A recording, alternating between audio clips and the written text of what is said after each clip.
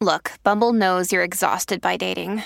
All the must not take yourself too seriously and 6'1" since that matters. And what do I even say other than hey? Well, that's why they're introducing an all-new Bumble with exciting features to make compatibility easier, starting the chat better, and dating safer. They've changed, so you don't have to. Download the new Bumble now. When you need mealtime inspiration, it's worth shopping Kroger, where you'll find over 30,000 mouth-watering choices that excite your inner foodie. And no matter what tasty choice you make, you'll enjoy our everyday low prices, plus extra ways to save, like digital coupons worth over $600 each week. You can also save up to $1 off per gallon at the pump with fuel points. More savings and more inspiring flavors make shopping Kroger worth it every time. Kroger, fresh for everyone. Fuel restrictions apply. Welcome to the New Books Network. Hello, welcome back to another episode of New Books in Japanese Studies, a podcast channel of the New Books Network. I am Jinyi Lee from the University of Arizona. Today, our guest is Dr. Allison Alexie. Her new book, Intimate Disconnections, Divorce and the Romance of Independence in Contemporary Japan, was published last year by the University of Chicago Press. Dr. Alexie is a cultural anthropologist teaching and researching about modern Japan at the University of Michigan. So this book looks into divorce in 21st century Japan, when drastic social changes challenged traditional views of marriage and made divorce a more easily accessible choice for many couples, especially for women who look for intimate relationships while having to face the trouble and risks brought by divorce. So welcome, Allison. Thank you so much for joining us today. Thank you so much. Thank you for organizing this, and thank you for all the work you're doing. It really benefits the field. I know all your listeners already know that, but I just want to take the opportunity to say a real genuine thanks. Thanks to you and your team. I really appreciate it. I'm happy to be with you. Thank you. So this is such a interesting topic. I remember when I first started learning Japanese, one of the first readings that I had to do was about Jukunen Rikon. So what made you interested in this topic? Yeah, so I'm not sure if our listeners know what Jukunen Rikon means, but so I'll just take a second and explain that. It makes me want to ask you, what year was that? Do you remember what year it was that you were given a reading about Jukunen Rikon? It was 2010. 2010. Okay. So Jukunen Rikon describes, I usually translate it as later life divorce. So these are divorces that are between people who are, later than retirement age, basically. And there was a legal change that went into effect in 2007, I believe, making it a little bit more possible for divorced women in this category to get some of their ex-husband's pension. And it became a kind of controversial issue in Japan, even though the actual numbers of later life divorce are not that high. So as a category, something that people talk about, or maybe even something that people worry about, or as a media, item in the newspaper and magazines, Jukunen Rikon, later life divorce, is certainly a relatively popular thing. So I guess I'm not completely surprised that you learned about that, or you were asked to read about that in Japanese language class, especially after the law change. So my research, this book is really about divorce generally. So in contemporary Japan, and contemporary Japan really means sort of the 1990s and later. I did the research starting in 2005 and since then. But the book is about divorce generally, how people decide what's a good relationship or a good marriage or a bad marriage, and how you leave the marriages that you decide are bad or you deem unhealthy or bad for you. So later life divorce, Jukunen Rikon, plays a role in the book because it was a really popular imaginary. It was a really popular fantasy while I was doing the research, or when I was starting the research. So all of a sudden in 2004 and 2005, lots of people started either fantasizing about getting divorced, like leaving someone they'd been married to for years or decades even, or alternatively, people, especially men, started being really worried about getting divorced, like getting left. So that's where the book starts with this kind of, the first chapter of the introduction is called Anxiety and Freedom, because some people were feeling really anxious that they might suddenly get left. And other people were really excited about the potential for freedom, right? The fantasy of the freedom that divorce might bring. So I start with this kind of media image or almost a caricature of what divorce might be doing to people as a way of getting at and getting into what divorce actually was and is for so-called, everyday people, as opposed to just the media image. That's fascinating. And I understand this is an open access book. Is that correct? Yes, thank you for mentioning that. I really appreciate it. So for people who are unaware, open access is a relatively new publishing scheme that works for articles, but also now for books. And so this is published, you can buy a hardback if you really want a hardback. I don't know if anybody does, a paperback, or you can get a digital version, so a PDF or a version for your Kindle or for your iPad for free.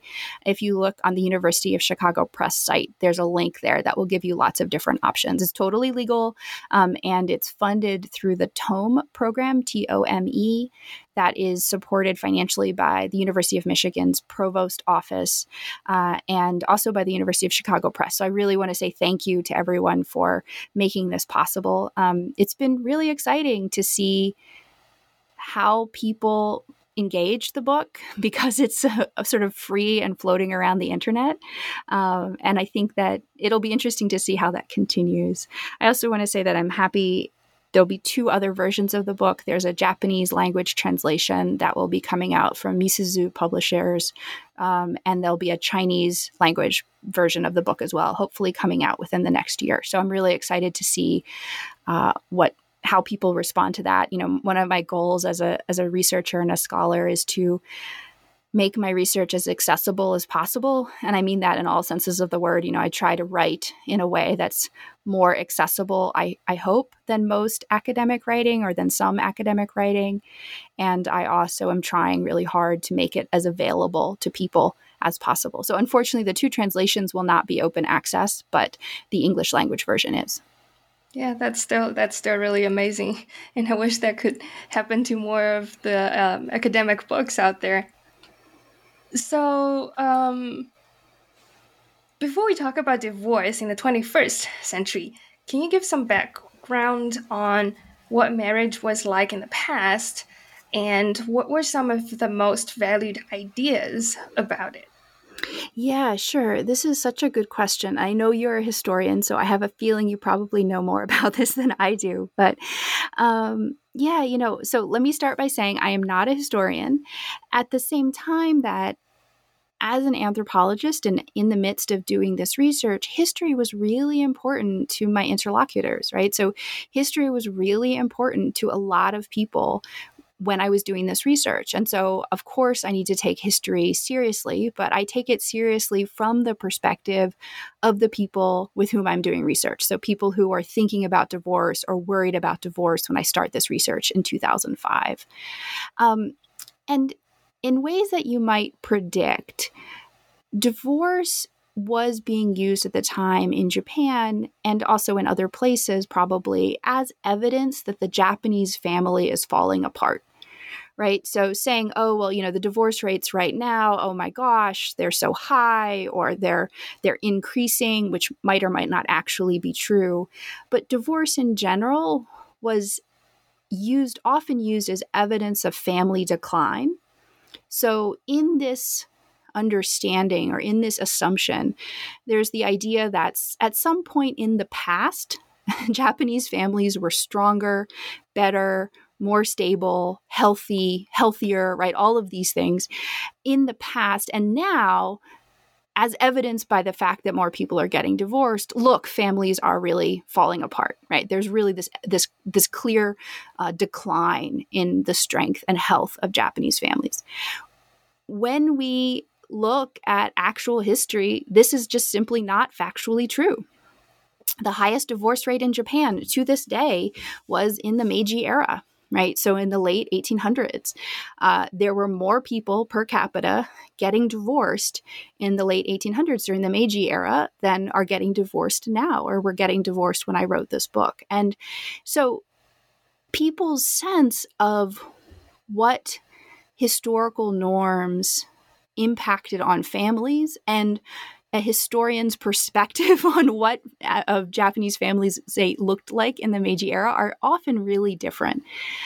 So I find, for instance, if people are interested in exploring more of the history, one of the books I cite is a wonderful book called Divorce in Japan. I believe the subtitle is 1600 to 2000 by Harold Foose, published by Stanford a few years ago. And he makes very clear the really complicated actual practices of Japanese families in that broad period, right? So I think my memory is that he's focusing a lot on sort of Meiji and early Meiji period.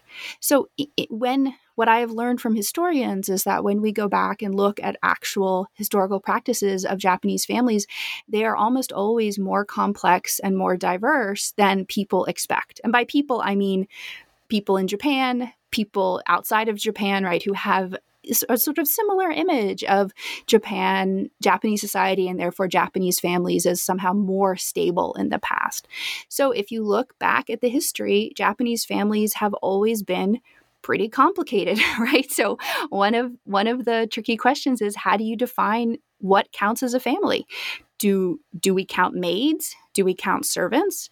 Do we count second wives? Do we count quote unquote children who are born out of wedlock? Who counts as the family? So when you start to pay attention to actual historical experiences and not just the imagined history of Japanese families, they have always been complicated. Of course, there are trends, there are changes. One of the things that Harold Foose says so clearly and convincingly in his book is that there are were really significant regional differences. And so the marriage practices and what marriage was like and what divorce was like was very different, basically, broadly speaking, in Eastern Japan versus Western Japan. So if people are interested, I have a little tiny sliver of it in my book, but because I'm not a historian, all I'm really doing is two things. It's citing other work that's really worth reading, and then talking about what history meant to the people with whom I did research. That's a really good point. I remember this story from a book by Luke Roberts talking about in the Edo period, the Tokugawa period, so even before the Meiji period, how a woman went through so much trouble to divorce her husband, and eventually she succeeded. So that's it's one of the examples against the kind of conventional idea that, oh, Japan really values family, that kind of generalized idea about, Yeah, and to your point, if the expectation is Japan values families or Japanese society privileges families, the next question that I think an anthropologist at least would ask is, and what does it mean to value a family, right? So, valuing family can be really vicious, violent pronatalism, right? So it can be ableism, it can be all sorts of things. It can certainly be misogyny. So it figuring out exactly what it means for a family or the idea of family to be privileged is certainly worth going into. And when it comes to divorce, obviously it involves two people. In the introduction part of your book, you open with the fear in husbands that their wives might divorce them one day, and the wives, on the other hand, will enjoy the fun from just thinking about divorcing their husbands. This gap between the reactions from the two parties seem quite big. So what do you think? Why do you think they have so different attitudes towards divorce? Yeah, thank you for that question. So one of the things that I found in my research was that there has been a shift, a really deeply gendered shift in stereotypes and expectations about who requests a divorce or who desires a divorce. So as recently as the 1990s, certainly the early 1990s, I think it was pretty common for the general expectation is that men would request divorces, husbands would request divorces, and their wives would refuse them. So I can get into the legal process of how this is possible if you're interested. But broadly speaking, the general understanding, common belief was that men wanted divorce and women refused them, worked to refuse them. Women did not want to be divorced. And when I started doing my research in 2005, one of the things that almost everybody told me right away was that that was no longer the case. That in something like a decade or so, there was a pretty significant flip. And at that point, then women were the ones who were requesting divorce or were much more likely to request divorces. And husbands were the ones who were surprised by that request, anxious about a possible request, right? Anxious about getting left, or worked to refuse a divorce, right? So refused basically to sign the paper.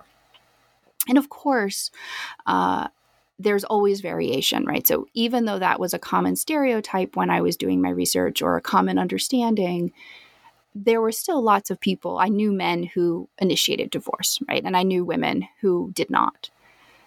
But so that is one of the major gender shifts that I encountered. And I should say, too, that when I first encountered it, I was just really suspicious, right? So if you're doing field work and everyone tells you there's some obvious truth in the world, you listen to them, but you also try to investigate it yourself, right? So I'm never going to exactly believe anything anybody tells me, right? It's sort of like trust but verify.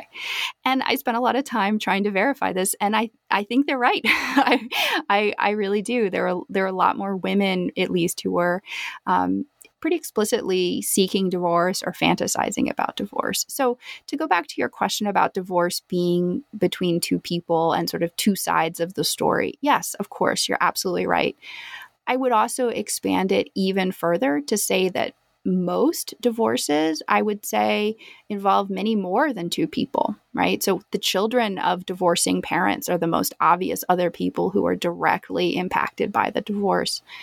But larger family networks, relatives, their parents, their friends, friendship networks, right? So divorce is often not only about two people, and therefore there are even more than two sides of the story. There are usually many, many sides of the story.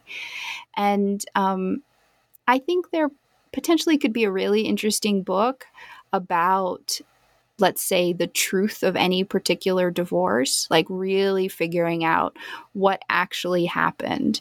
But I think that would probably take many, many, many years just to research. So something like 20 years or so, because you would need to be, to write that book, you would need to be with the couple sort of in the marriage for almost as long as the marriage has been around. I think that lots of people, when you think about divorce, especially because divorce can be contentious, of course, right, and conflictual, some readers or some listeners might expect a book about divorce to be sort of, how to say it, like taking a side and saying, let me introduce you to this previously married couple and let me tell you why the husband is wrong or the wife is wrong. And that's not what I do in my book. I honestly am not sure that anybody could really do that research, perhaps, or produce a book like that, perhaps other than a marriage that they're actually in themselves, right? But so the other thing to say about this is that I'm gathering what I call retrospective reimaginings. So I don't want to ask you a personal question or ask our listeners a personal question, but if you think about a breakup that you've either been in or that you know of, right? So like maybe one of your friends broke up with someone. The story that the person tells about that relationship really significantly shifts. So what they say, what someone says, let's say what a husband says about, or ex-husband says about his marriage 5 years after the divorce is finished, is probably different than what he says in the midst of the divorce, and is almost definitely different than what he says at the beginning of the marriage, right? So that doesn't mean that any one of those narratives are lies or false necessarily, but it means that it really depends on where I'm talking to someone in their timeline, and therefore what they'll say. So rather than worrying about like getting the full story or something like that, that's just, it's not my project. My project is about understanding how people understand and explain divorce. So what they tell me is very, very helpful. That's what I'm using for my analysis, as opposed to doing something like what a detective would do, right? And go and investigate and say, okay, well, you said, your ex-husband had an affair. Let me go investigate that affair and see if it's true. And, that kind of like forensic work. And that is not my skill set and not what I did. Really interesting and also important as well. So I know that in Japanese, the word for divorced, I guess if you're divorced once, they call it batsuichi, which I guess can roughly translate to strike one. So that would mean that this concept of divorce still has some kind of negative nuance to it. Would you say so? Would you say it's still quite negative in Japanese society? That's such a good question. Yeah, thank you for thinking about that, and thank you for noticing. You're right. A shorthand for divorce is batsuichi, so either strike one or one strike, one X, any one of these things. It's not positive, so people might use it in a joking way, but it refers to something that is certainly stigmatized. But one of the things I found that I was surprised by, honestly, was that what actually counts as stigmatizing seems to be shifting, or to have slightly shifted already. So in the course of my research, I interviewed, say, for instance, a woman who I interviewed when she was in her 80s. And her husband asked for a divorce in the 70s. So in the 1970s, when she was, I think, like in her 40s or something. And she refused because she knew that it was going to make it really hard for her to live in society, right? She felt the stigma. She knew the stigma of divorce, or she could imagine the stigma of divorce. I should also say she was really worried that her kids would not be able to get married because the stigma of divorce the parents' divorce would impact the children so much. And so they stayed legally married. They lived separate lives. He ended up having a long relationship with another woman, had children with her. Those children are not legally registered in his family register, his Koseki, because he was not married to the mom, right, when they were born. And so I definitely know and talked with people who were really worried about the stigma that divorce brings. And there are other stories I tell in the book, for instance, a woman who is quite convinced that when she applied for art school, actually in the 1980s, she was rejected, and she's convinced it's because she was rejected from this very prestigious art school because her parents were divorced, and she was sure of that. And there's lots of evidence to support. We can't prove that particular case, but there's lots of evidence. Sort of famously, Kinokuniya, the bookstore, refused to hire divorced people through the 1990s, I want to say. So the stigma was real and is arguably still real to some degree. But one of the things I found and I write about in the book is that rather than this social stigma, what seems to be impacting people more, and especially women after divorce, is just poverty. So many women after they get divorced end up with much less money. And partially that's because they no longer have access to their husband's salaries, right?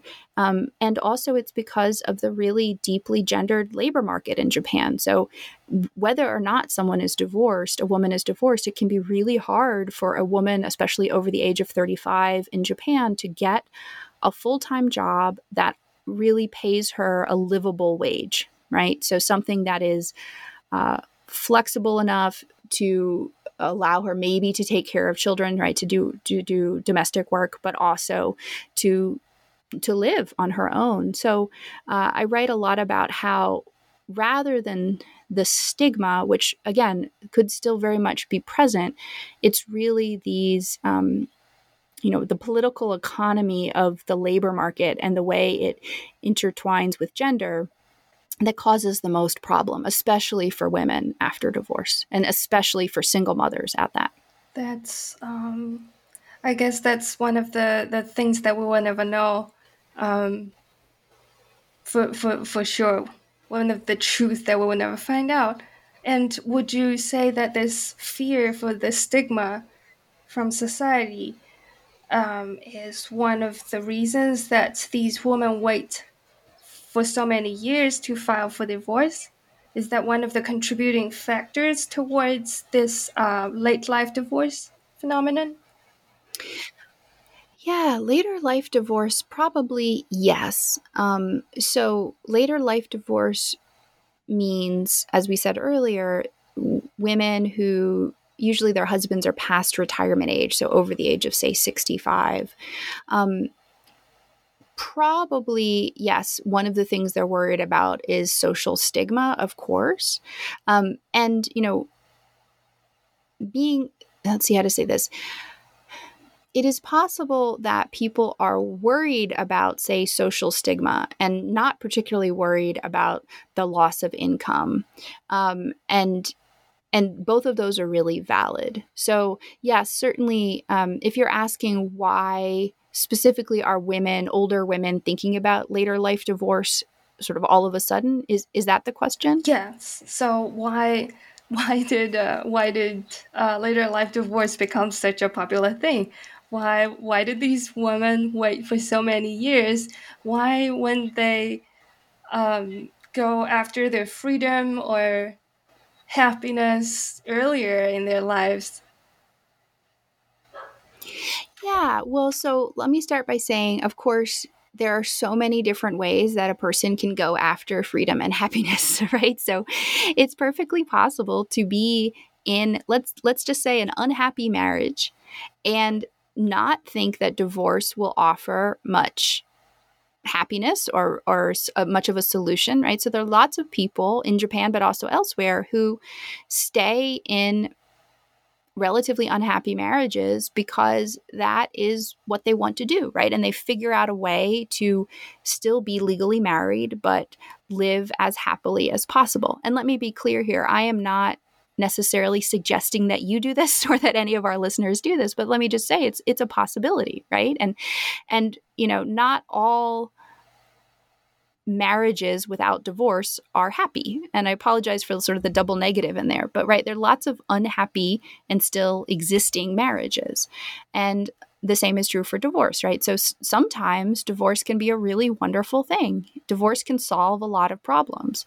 And in other cases, divorce can cause problems, right? And so if we're thinking about later life divorce in particular, it seems like it is related to this legal change around the pension system. So in 2004, there was a legal change passed at the national level, right, in Japan, that said divorced women could access up to half of their ex-husband's pension payment. So before this law went into effect, if you were an older woman and you divorced your husband, you had no access to his national pension, right? And after this law, it was passed in 2004 and it went into effect in 2007. So there was this sort of 3-year period where people were telling me that they were waiting to get divorced. So I think that the legal change really sparked or was a bit of an excuse to spark these fantasies about later life divorce. And I want to be really clear. I've written an article about this if anybody wants to read more about it. But I don't think that in practice there was actually that much money really involved. It wasn't like suddenly the government was giving women enough money to live on, and this was the only thing that had been holding them back. But symbolically, it was really important that all of a sudden there was some possibility or some chance of getting a little bit of money from an ex-husband's pension. So it depends, of course, on what the pension was, but probably we're talking about the equivalent of like hundreds of dollars a month, not thousands, So there's a lot going on, but there's certainly a space to fantasize as well. Well, as a graduate student, I can certainly understand their excitement to a degree. But when looking into the reasons for divorce, you also mentioned that many women who filed for divorce cite the lack of intimacy as one of the biggest reasons. So what does an intimate relationship mean in the context of early 21st century Japan? Yeah, so that's exactly the question. What does it mean? And what are people looking for? That's sort of the motivating question of my research project. And the answer is partially it depends on the person, right? And partially that there are broad trends or common patterns that I noticed. And one of the common patterns that I noticed was that people were, as they were trying to decide, what makes a good marriage or what makes a bad marriage, should I leave the marriage I'm in? They were really sort of choosing between three different and possibly contradictory models for intimacy. So let me take a step back and say, when people are thinking about intimacy, it's not just a yes or no question, right? Like, do I want to be intimate with this person? And I don't even mean this as a euphemism for sex right now. I just mean like, do I want an intimate relationship with this person? The other thing that people are trying to figure out and need to figure out is what does that relationship look like, right? So this is what I call styles of intimacy. So there's all sorts of different ways of demonstrating, performing, experiencing, feeling intimacy. So, for example, I could imagine that most of our listeners, regardless of the culture they're from or the culture they live in now, probably the way your grandparents express intimacy is probably pretty different than the way you would want to express intimacy, right? And everybody's loving here. Like, it's all a good situation. But I can't imagine, for instance, my grandparents on either side of my family saying I love you out loud, right? They're not particularly, there's white American grandparents in the Northeast. They're not particularly affectionate that way to each other, right? Probably maybe to the grandkids, but not to each other. And that feels normal, right? That felt normal to them. That was what they want. There's a parallel with what's going on in Japan, right? So there's different styles of intimacy. There's some couples who would never ever want to say I love you to each other because that just feels it feels like too much. It feels too sugary or too sappy or something like that, right? There's also people who would never say that in public, but would certainly say it in private. There are people who don't really show physical affection, at least not in public, right? People who the idea of holding hands is, I don't know, too much or creepy or overwhelming. So styles of intimacy are always varied. They tend also to vary by generation, not just in Japan, but in other places as well. So your question is such an important one and is really the question at the center of my project, which is, what kinds of intimacy do people want? What can you imagine wanting, but then also what can you actually build with your partner? So what I'm arguing in the book is that, during the course of my research, I noticed people are really choosing between three different clusters of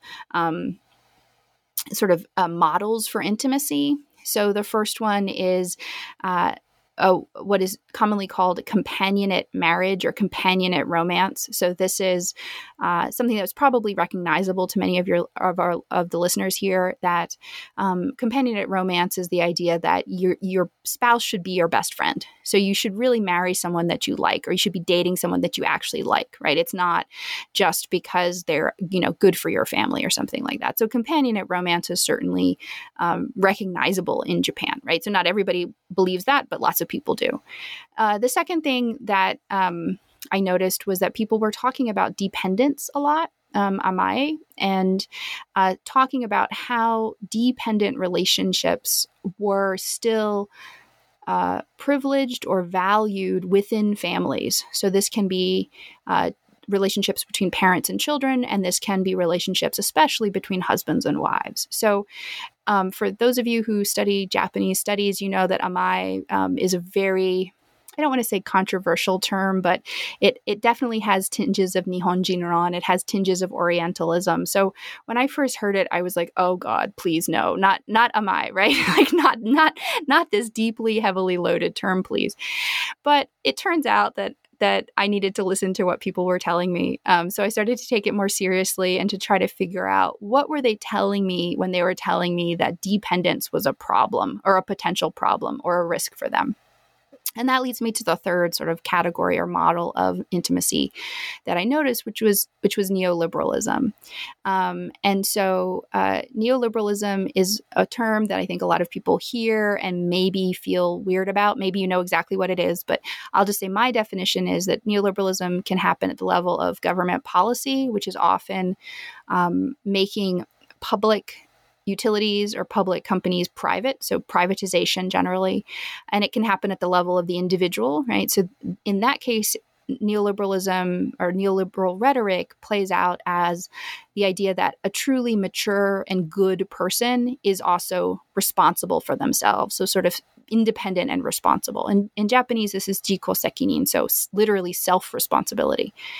And so I was trying to figure out, I was watching people basically try to figure out what kind of intimacy they wanted in a marriage or after a marriage, and was noticing that they were choosing between these three sort of contradictory models. And so what the book is narrating is sort of noticing those choices, noticing the debates and the contradictions that people are navigating between. That's really interesting, because before reading your book, I always thought the term jikosekini, on your own responsibility. I always thought it was a term to, I guess, a term in some sense nihilistic, because that would be trying to cut the tie between the two people, and to say that it's my own responsibility. But you're saying that, well, this encouragement of individualism and the increasing dependence on family relationships are also a part of this neoliberalism. How does the government function in these changes? What are some of the government's policies that helped shape these new changes in marriage life? Yeah, that's such a great question. Thank you. Well, so I talked earlier about the legal change to the pension law system. And you can, if anyone's interested, they could read more about it in this article that I wrote a long time ago now. But so that's one example. And broadly speaking, I think that what was going on there, the reason that this option became available was because Japan's society population is aging very rapidly, and the pension system broadly will need to be reformulated to be able to sustain itself, right? They're going to run out of money because there are too many older people and not enough younger people who are in the labor force, actively working in the labor force. So that's one example. But to the broader question about policy, yeah, it's really interesting, right? So in Japan, but also elsewhere, there are policies that are pushing responsibilities off of government entities, right, and more onto individuals. So this is a kind of classic example of neoliberalism. But when you think about it, and anthropologists have done research about this in all sorts of different cultural contexts, when you think about it, what it actually means to have, the government provide fewer services and more responsibility being pushed onto an individual usually means that families also have to step into that. Right. So in lots of in practice, in lots of cases, policies that are neoliberal often mean that families have to step up and help each other and, share resources and share money and navigate a world that has more neoliberal policies. So that's one of the things that I noticed. And for people who are interested, I do write a bit about that in the book and cite other, especially anthropologists, other social scientists who are noticing that in practice, there are neoliberal policies come down pretty hard on family members, family responsibilities, and family relationships. And in many ways, that really actually means women, right? So that women have to become more responsible for other people in their families, to combat, to respond to help deal with neoliberal policies. And back to our earlier conversation about the gap in men and women's attitudes towards divorce. So the pursuit of self-dependence, as you mentioned in the book, is sometimes met with obstacles in reality. What are some of the common consequences that divorced people have to face, and do they differ? Do those consequences differ between men and women? Yeah, another really important question. So I had mentioned earlier that one of the common images of divorce is now, as opposed to, say, the 1990s. Divorce is something that in Japan is something that women want and men refuse or work to refuse. And I do find that that's basically the case. But divorce is not evidence that women are winning, if we want to use that really loaded word, because of all of the socioeconomic problems that women face after divorce in Japan. So single parents of any gender do face significant financial problems after divorce. But right now, many more women take on custody after divorce.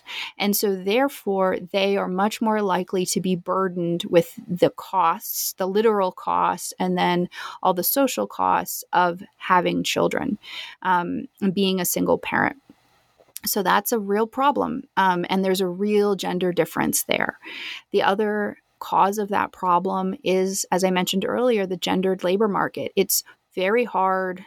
It's pretty hard for anyone in Japan to get a good, well-paying job after a certain age, right? There is age discrimination. And there's also gendered patterns in who is hired into what kind of position, right? So a woman, say a 45-year-old, 40-year-old mother, single mother, she could absolutely get a job, right? But whether that's a good enough job that pays her enough money to actually support herself and her children, that's a different story, right? So the Japanese labor market would fall apart without women working, right? But those jobs might not be or are less likely to pay enough to be full-time, so-called regular positions, right? Seishain positions that actually let them support their family, right? So I have a chapter early in the book called Japan's Political Economy, Intimate Political Economy, and I'm talking a lot about how the labor market is deeply gendered. It's incredibly heteronormative, and it expects that laborers, people working in the market, will be heterosexually married, right? So that women are able to rely on their husband's salary. Of course, there are class differences. Of course, there are regional differences, right? There's all these other cross-cutting differences. But in general, it really causes a lot of poverty. And I should say, too, so there are two wonderful, wonderful sociologists who are working more directly on these questions of social inequality, both causing divorce and also being caused by divorce. And one is Jim Ramo, who is at Princeton, and the other is Hyungjun Park, who is at Penn. And they both work sort of cross-culturally. They focus on East Asia, but I cannot recommend their research enough. They tend to be more quantitative than I am. And I cite their work a great deal in the book, but I just want to give another plug for their work here, too. Yeah. That's yes, the gender gap is such a huge problem, too. I remember last year, Japan was once again selected as one of the worst countries in the workplace gender imbalance. I think things are slightly changing, improving little by little, but obviously not fast enough. Yeah, it's a real problem. It's a real set of conditions that people face. It's not exactly parallel, but maybe I can take this opportunity to say too that Japan does not have legal joint custody or legal shared custody. So that means that when parents get divorced, one parent or one person has to become the legal guardian, the custodial guardian of any child. So it's a little bit more complicated than that, but broadly speaking, that's the case. And one of the things that I say in the book, and I think I'm probably one of the first people to say this, certainly in English, is that in practice, there are lots of Japanese families who manage to share custody after divorce. So legally, say the mom has custody or legally the dad has custody, but the kids see both parents and they have figured out a way to be friendly and effectively do what I call de facto shared custody. But the problem is that if the parents can't agree and can't stay friendly enough to make that possible, at the moment, the legal system isn't helping support joint custody. So that is another really significant loss that a lot of people face. It tends to be fathers. At the moment, 80% of custody is granted to mothers. And again, a little bit over now, actually 80%, and there's no joint custody in legally speaking, even though you can do it in practice. And so there are really significant losses for lots of people, including the children. So I am very interested in the process that you conducted your research for the book. So I saved this loaded question again for the last. As you mentioned, when you interviewed people, there could have been so many dimensions to their narratives. And of course, it would have been impossible to capture the so-called truth, not only because of what you were talking about, but also because of who were telling and listening to these stories. Would you be okay with talking about what difficulties you met and how you coped with them, and maybe you mentioned this briefly earlier, but maybe a bit more detail on how you decide how you define quote unquote truth in researching about these stories. Yeah, sure. So maybe I'll start by describing just a little bit about what research methods I used. So I'm a cultural anthropologist, which means I do participant observation. So that means that I was spending a lot of time with people, broadly speaking. So these are people who are currently married, people who are unmarried, people whose parents got divorced, people who have already gotten divorced, people who are in the process of getting divorced, right? Sort of people across the board. Children, adult children of divorced parents as well. And I did this just by sort of hanging out with people, spending time with them. So sometimes, of course, we would be talking about divorce, and sometimes we wouldn't be. We would just be living our lives, right? Like doing what humans do. And this gave me real perspective on how to situate divorce within the context of people's actual everyday lives, right? So there's participant observation that way. And then I was also doing participant observation within focus groups or within support groups, right? So people who I was participating in basically group counseling sessions. And I should say I was a paying member of these groups to talk about family stressors, family problems, tensions that they were feeling. So the groups were almost always not focused explicitly on divorce, but instead more generally about family tensions or family stressors. So I was in a number of different groups of that sort, and always very clear about who I was and what I was there for. I think in this moment, it really helped that I am not Japanese. I do not look Japanese. So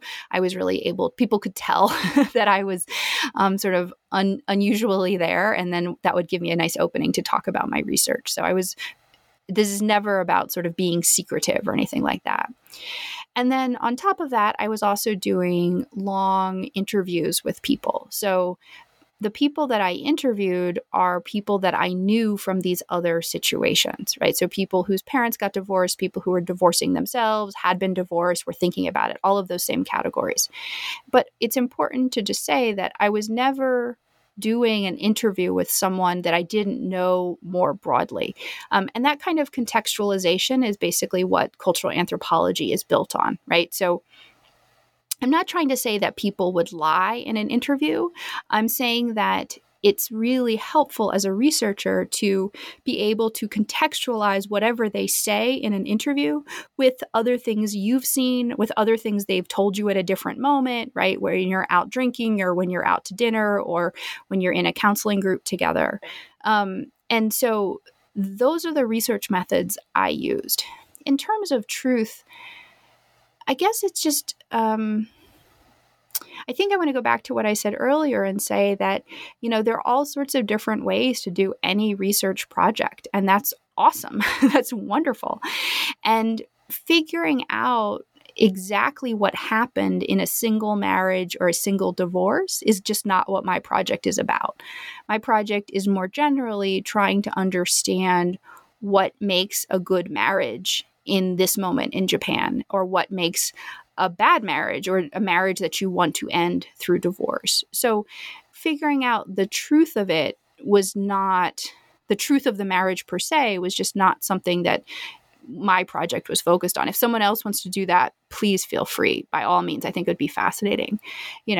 So I hope that answers your question. Oh no, you asked me questions about difficulties. Is that right?